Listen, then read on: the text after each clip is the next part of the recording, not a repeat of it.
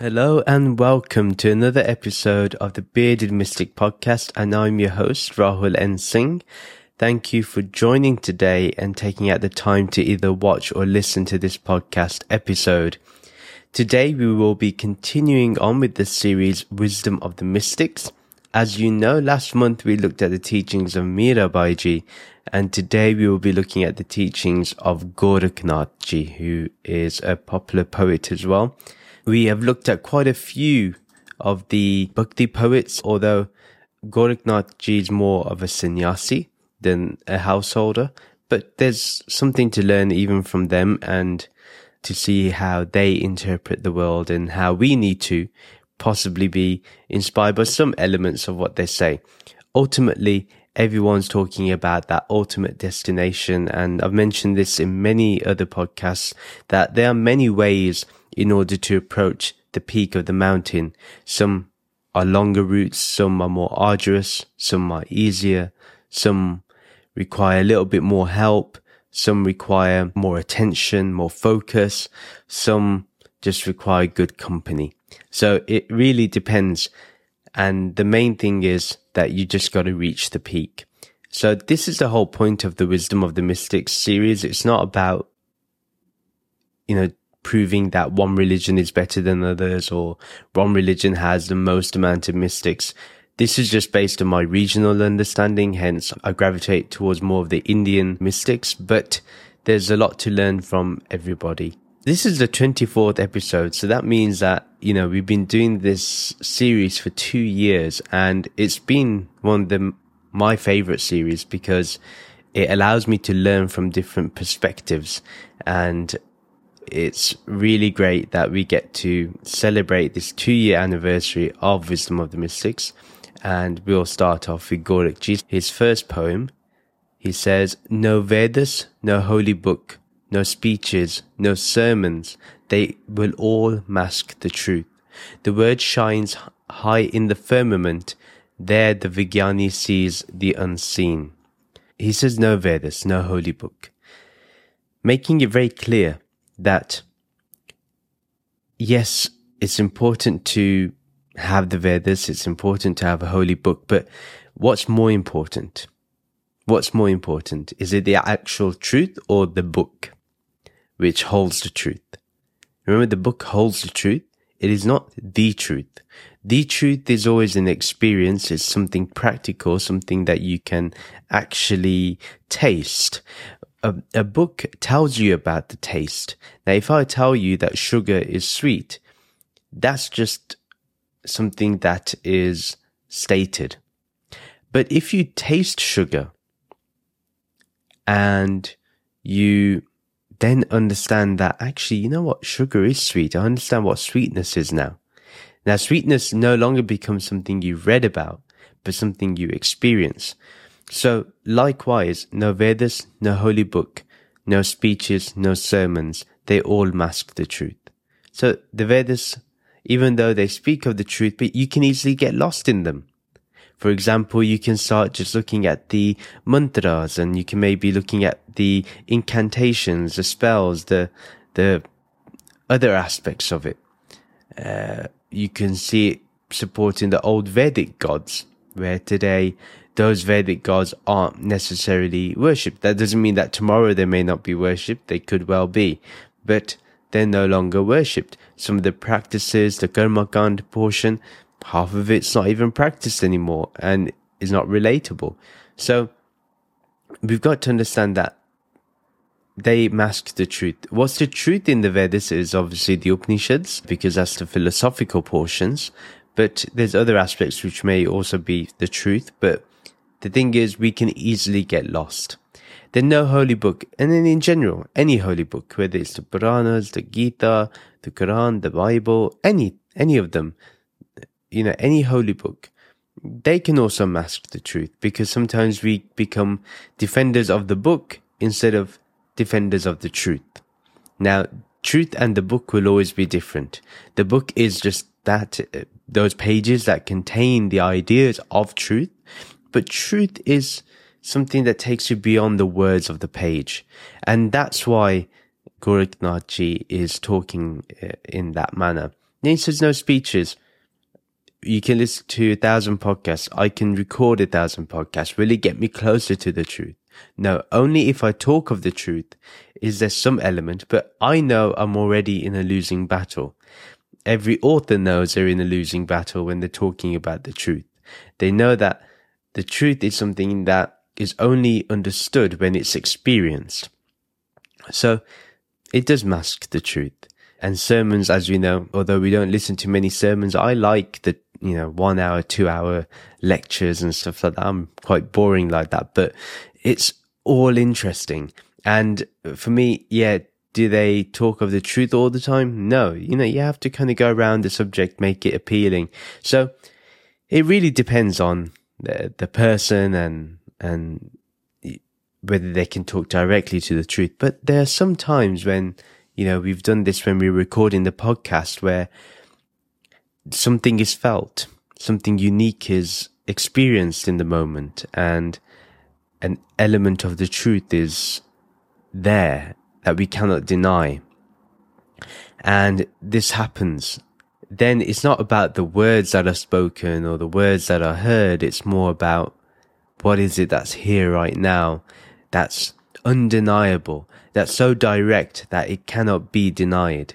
So that's another thing we need to understand is, yes, they may all mask the truth, but the truth can never be masked.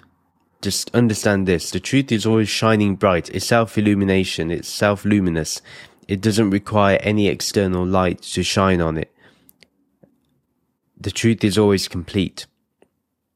But what we can do is put veils in front of that truth, in front of that light, and therefore people do not see what the truth is. Then he ends with, the word shines high in the firmament.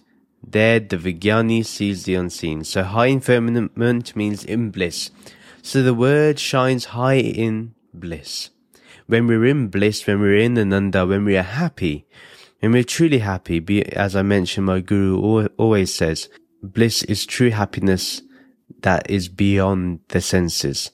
So the word, meaning the Gyan, the actual truth, that shines high in bliss. So when you're in bliss, you experience it.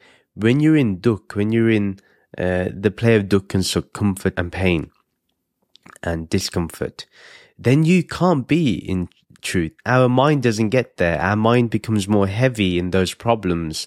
And this is what happens when we have problems in life, when we allow them to grow and we allow them to take over our mind, we notice that we become less spiritual. Nobody ever becomes more spiritual. They can become more religious, but not spiritual, if they are in pain. If you're in happiness and you then think of the truth, it's much easier. All we have to do is get ourselves to that place of bliss. How do we do that? Understand who we are. We are this Atma. We're not the body and we're not the mind. Then he says, there the Vijnani sees the unseen. So Vijnani here means the one who lives in the knowledge, who is in awareness. So there the Vijnani sees the unseen. What's the unseen? This Brahman, this Nirgun Brahman, this formless awareness, that which we cannot deny. And again, just imagine you're in, or not even imagine, bring yourself to the experience right now where you're in Ananda, when you're truly happy. And then you can then see the unseen. You can then try to put Nirgun Brahman in front of you, put the formless awareness in front of you, be aware of the formless awareness, be aware of Nirgun Brahman, and there you will hit the spot where you then see the unseen. It's literally as easy as that. Now, I've explained it. If you watch it on video, you see how I've gone through that process. And if you've heard me use the words. But this is done in silence, without words, without me explaining it. And that's how we do it. Let's go to the second one. This is a very nice one. We may enjoy this. He says, laugh, play, and live joyfully. Have nothing to do with lust or anger. Laugh, play, sing your song, and keep your mind steady. I like Gorakh Nath Ji. He has a very cool way and very calm way of presenting spirituality, very playful. And spirituality is meant to be playful. Here he says, laugh, play, and live joyfully. This is very important. How many people we see who are spiritual, but they're so somber, so serious. There isn't much life in them. And you have some who they are full of laughter, they're playful, they're telling jokes, they're living joyfully, they're being happy in the moment. They don't need any other special moment to be happy. They don't need some spiritual insight to be happy. They're just happy being themselves. And that is what it's all about. Laugh. It's very important to laugh. It's very important to take some time out and just watch a good comedy or just laugh at a joke. Don't be so serious. And play. Laughter can be spiritual. Play. Be joyful with life. Play with life. Don't take it so seriously. Don't take your life so seriously that you miss the joy that can be lived right now while you anticipate a joyful future. It's very important that we do that. So live joyfully. As he says, play and live joyfully.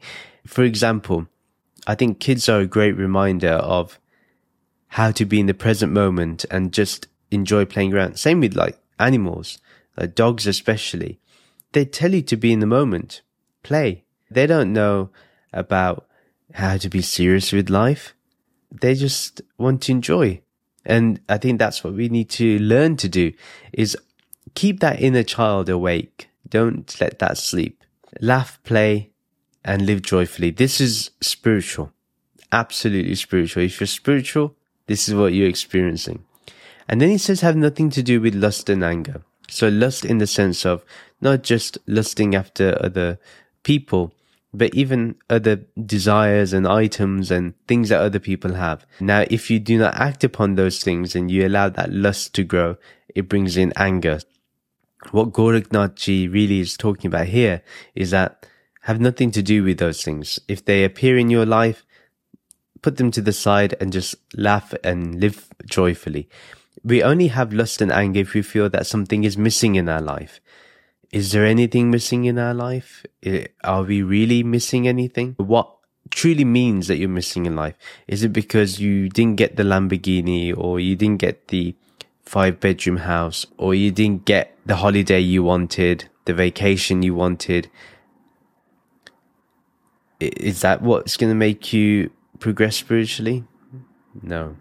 Those things don't help us spiritually. When we do not have those things, then we have anger. We also feel jealousy if other people have it and we don't.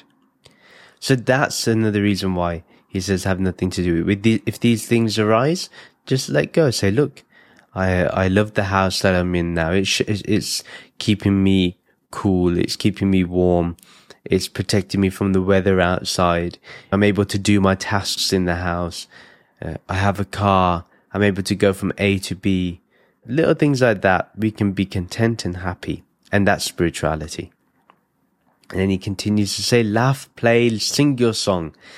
Sing your song. Be happy. You don't just sing in the shower. Sing everywhere.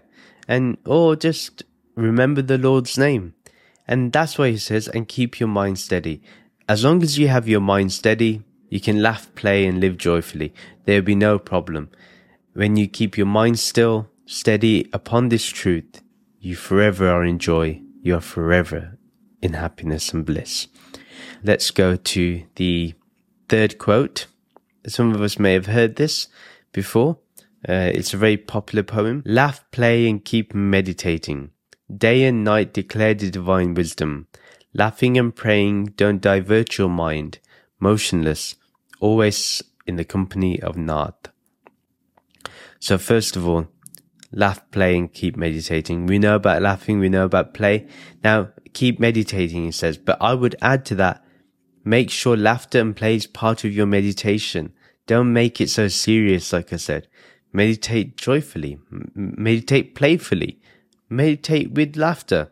If you have a bad meditation, laugh about it. Don't take it so seriously. This is something we can do. And then he says, day and night declare the divine wisdom. If you have the divine wisdom, you're going to continuously meditate anyway. Once you know this divine wisdom, that there's only Brahman, there's only this ultimate reality, there's nothing else, then you will automatically meditate. What else is there to meditate upon other than your own self? Even to say to meditate on empty mind or emptiness, that's still an object.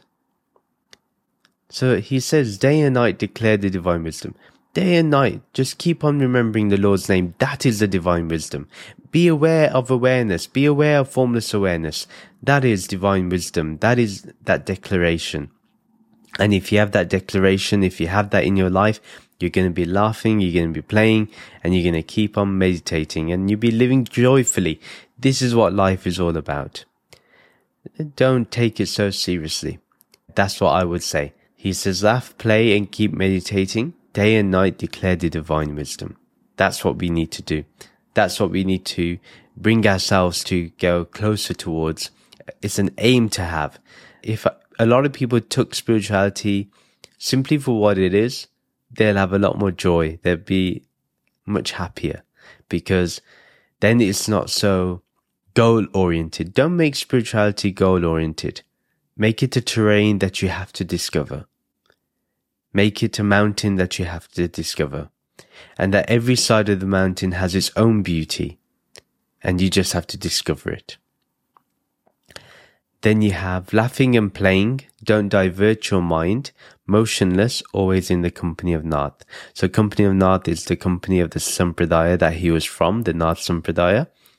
And most importantly, is talking about keeping the company of the saints, keeping the company of fellow seekers who can help us in our spiritual journey, being part of the Bearded Mystic community. WhatsApp group is one way you can do this as well, where we talk about spirituality and we help each other, we guide each other. And here he says, laughing and playing, don't divert your mind. Motionless, keep your mind still, keep yourself still. And when you're in the awareness of formless awareness, do it joyfully, do it playfully, do it with laughter, with happiness. And this is what really life is about. So when you're in the company of the people that you love, that you seek spiritual wisdom from, spend time with them and always be in that stillness. And if your mind ever tries to divert, remember, bring it back. Bring it back to that divine wisdom. Hence it says in the beginning, day and night declare the divine wisdom. This has to be the way we see our lives, that it's all about being in the divine wisdom. It's all about remembering the divine name. It's all about being aware of formless awareness. I cannot emphasize this enough. And again, do it with laughter, do it playfully, do it joyfully. That's the way we need to do. Now the fourth poem. Some debate, some argue. A yogi shouldn't argue. Just as the 68 rivers flow into the ocean, the yogi burns with the Guru's word. So this is a very interesting poem. So he says, some debate, some argue. A yogi shouldn't argue. Why shouldn't a yogi argue? It's something to think about. Why would a yogi not argue?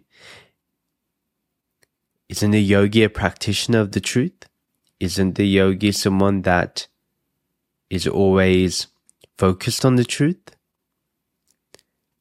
Isn't a yogi someone who's meant to only talk about the truth? This is something to think about. He says some debate, some argue. So he's not saying not to debate. He's saying debate is okay. And then he says some argue. There's a fine line between debating and arguing. Debating is when you're exploring the idea. Argument then becomes personal. You have a personal vendetta to make sure that person becomes wrong. Instead of the idea being the victor, being the victorious element of it. He's saying here a yogi shouldn't argue. A yogi should never go personal. It should always be about debate of ideas, and that's it. And if you notice, that's something that I've really tried to do when I used to be on TikTok, and I don't think I've ever had so much of a YouTube kind of debate. But although I have asked some Hare Krishnas if they would be willing to discuss their ideology with me, that hasn't moved forward. But yeah, a yogi shouldn't argue. We shouldn't go personal and attack the person, but we should always look at the idea and debate the idea. So debate whether Advaita is correct, debate whether non-duality is correct, debate whether Vishishta Advaita is correct. Debate all we must, but we should never go down to the level of criticizing the person. It becomes ugly. And you see people do this, and those people we end up finding them annoying eventually, because how much of cussing another person can you hear? It's gonna become boring at some point. But debating ideas is always interesting, because you find different arguments or points that people make, and you're like, I didn't even think of this, or wow, that's a unique perspective. So that's something also that we can find. Then he says, just as the 68 rivers flow into the ocean, the yogi burns with the Guru's word. So this is very beautiful. We know that all rivers flow into the ocean, and that's normally understood. We have a small river, at the end of the day, then it becomes a vast. So he says here, the yogi burns with the Guru's word. Same way, when the yogi hears of the Guru's word, which is Brahm Gyan, which is this absolute truth, once you listen to this, the yogi then burns. What burns? The ego burns. The small ego burns and enters into that vast awareness. And when that vast awareness is experienced, you come to a place of stillness. You remember the Guru's word, which is this Brahm Gyan. You settle yourself in that Brahm Gyan continuously, allowing every element, every atom of your ego to be burnt. And slowly, slowly, slowly, you then just merge yourself into this vastness. Not that you merge, you realize how vast you truly were and how limited you confined yourself. Now you find yourself limitless, beyond reach, beyond boundary. That's where you are. So the yogi burns with the Guru's word, and that's truly what happens. This Brahm Gyan, it really inspires us to go deeper. It inspires us to go deeper into our faith, deeper into the experience of what that Gyan is telling us about, which is Brahman, this ultimate truth. Then we don't simply just say Aham Brahmasmi as some statement. It's an experience that is experiencing. And there's no persona that is attached to that. And that's what a yogi does. And then the fifth poem, he speaks the unspoken, holds the mind in emptiness, restrains the five senses. He sacrifices his body in the divine fire. Mahadev bows to his feet. This is very interesting. So, who is this that we're talking about? One, we can refer to as the Guru, as our teacher, as our spiritual master, but it can also be awareness itself, Brahman itself. He speaks the unspoken. Yeah, this truth speaks the unspoken. What is this speaks the unspoken? What is that which is unspoken? This Brahm Gyan. So, the Guru tells us about this Brahm Gyan. And actually, it is the Guru in this perspective. And we will go through this. My aim is to also do a commentary on the Guru Gita at some point. So he speaks the unspoken. The Guru always speaks about the unspoken. What's the unspoken? Brahman. Brahman cannot be spoken of. No words. If you speak, you can only speak about it. You cannot speak it. You can only be it. You cannot be about it. You have to be it, but it can only be spoken about. Even then, words do not touch what it is. So because the words do not touch what it is, no language can touch what it is. Even Om is not enough to get close to it. Om is just something that's close to it, not even completely it. So he speaks the unspoken. Yeah. It's a transmission that happens. An invitation is given for you to enter into this unspoken truth. And that's what that is. Then he says, holds the mind in emptiness. This is Brahmgyan. Although emptiness may not be the right word, but you could say in formlessness. Holds the mind in formlessness, in emptiness, in shunyata. What this means is that there is nothing, no object here. So the mind cannot capture anything because now the mind is in objectless, non-content consciousness. That's where the mind is. So we have to hold the mind. So the Guru gives the Gyan, then we are shown what this formless is within us and without us. And then we have to hold the mind in that state, in that formless state. And we have to stay there. We restrain the five senses. The five senses will want to process information. Trust me. At that point, the nose will smell like a barbecue happening, or some nice sweet dishes being made, or you may hear something outside and you're like, oh, what's that? Or you may want to open your eyes and see what's going on around you. Or if you have your eyes open already, your eyes are looking for something to be attracted towards. Your mouth is watering because you just smelled something amazing. So now you want to taste something. Yeah, so you're chasing that. So he says here, restrain the five senses. Make sure the five senses do not go out in action. Yeah, so bring them back. Whenever they try to let go of your hold, bring them back to the emptiness, because that's what they are. So that's what it means. Then he says he sacrifices his body in the divine fire. The divine fire means it's not an actual fire. It's the fire of wisdom. So this divine fire of wisdom is what burns the identification of the body and mind to the persona. So that no longer happens. What happens then now is that this body and mind just functions and Brahman is. That's all. And, you know, the persona still remains as long as the body and mind is there, but you do not identify with the persona. You fully identify with Brahman, but you understand that in the relative reality, the persona has some importance.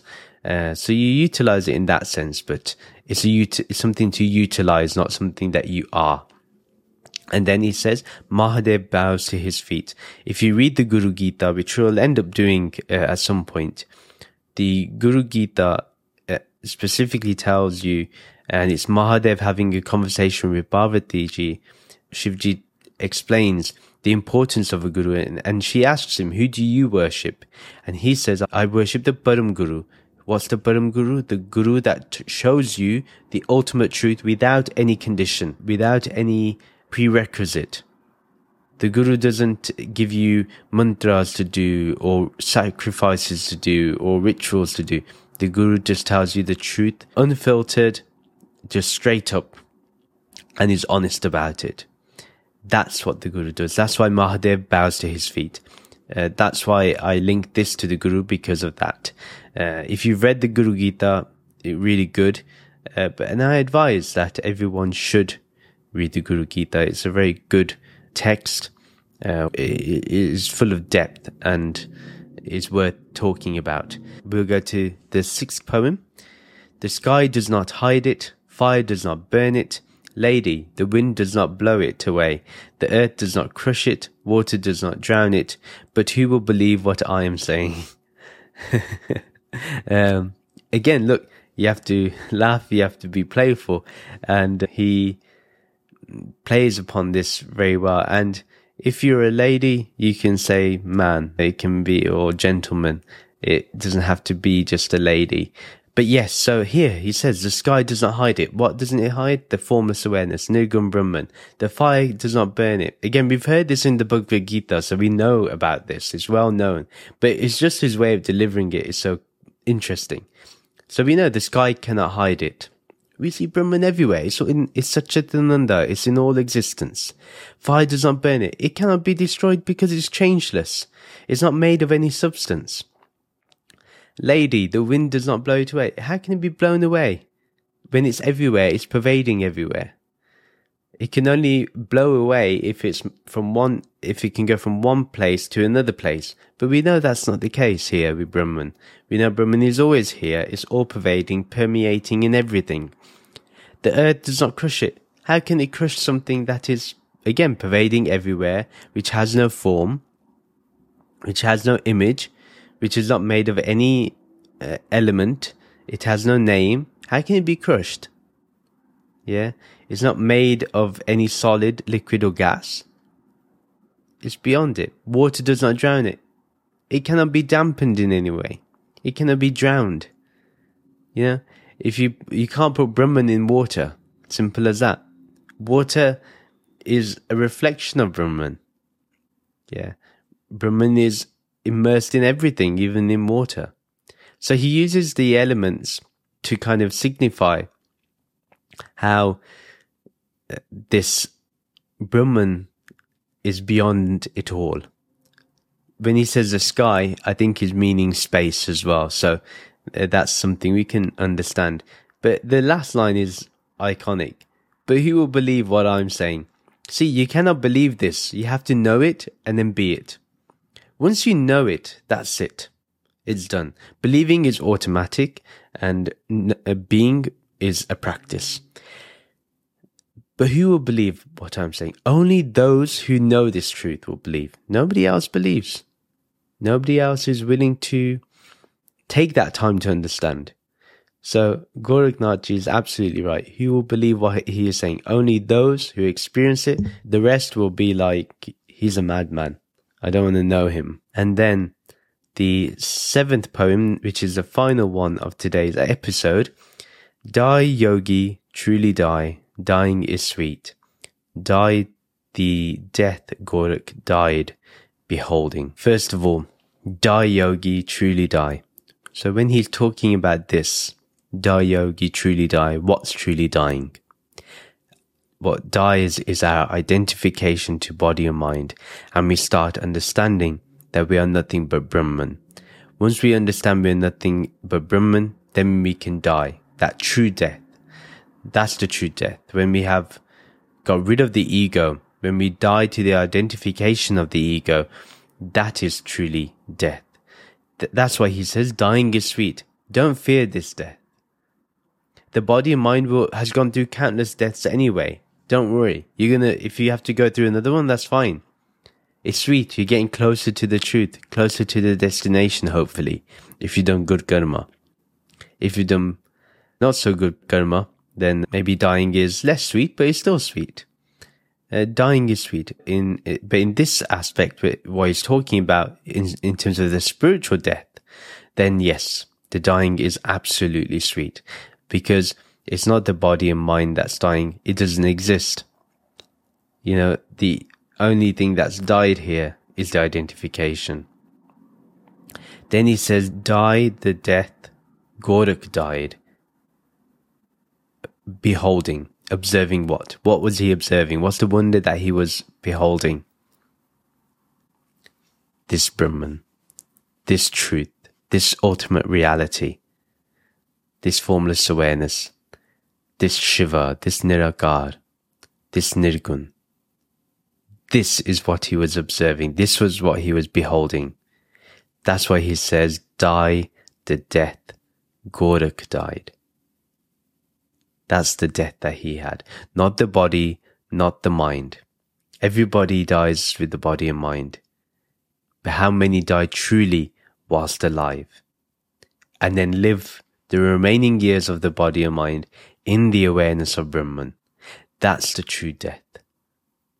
That's why these yogis, these seers of truth, these swamis, these mystics, the reason why they inspire us is because they've lived a life which is beyond our understanding. They've taken us to a place where there is eternal life, for the true meaning of eternal life. And that is only experienced when we experience it in this life, while we're in this body and mind, in this moment. When we meditate joyfully, when we meditate with laughter, when we meditate with happiness and bliss, when we live life joyfully, when we live in the moment and appreciate every aspect of the moment, that's the death that Gorakh died. And that's the death that we want. That very death which makes us more alive than ever. Because now we know death can never fall upon us. In fact, death is something that works for us and with us. And that's the difference.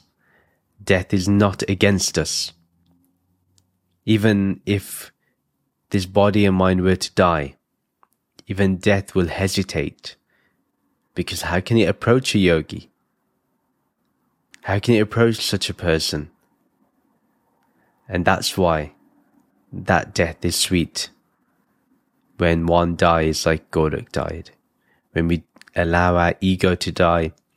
When we allow our hankar to die, our greed to die, our jealousy to die. When we allow all those things that take us away from the truth to die. When we allow the false to die. When we allow the changing to die. And we rest in the changeless. We rest in the formless. We rest in Brahman, in this ultimate reality for the rest of our days. And that is the end of today's episode. Thank you very much for listening. If you liked what you heard and liked what you watched, please do share this podcast with your friends and family who may enjoy this content. Do follow me on social media to keep getting updates. Join the Bearded Mystic Podcast WhatsApp community group to continue the podcast discussion. Details are in the show notes and video description below. If you would like to support the Bearded Mystic Podcast as we discussed earlier, do check out the podcast Patreon page. Your support means everything and it helps this podcast keep running. Details are in the show notes and video description below. Please do rate this podcast 5 stars and do give a review either on your favorite podcast streaming app or on our website. Details are in the show notes and video description below. Please do like and comment on this video and subscribe to this YouTube channel. Do follow or subscribe to this podcast on your favorite podcast streaming app. Thank you very much for listening to this episode. Let's end with the Shanti mantra and the Soham mantra.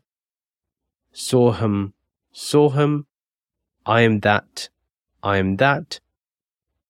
Om Shanti, Shanti, Shanti. Om peace, peace, peace. Namaste.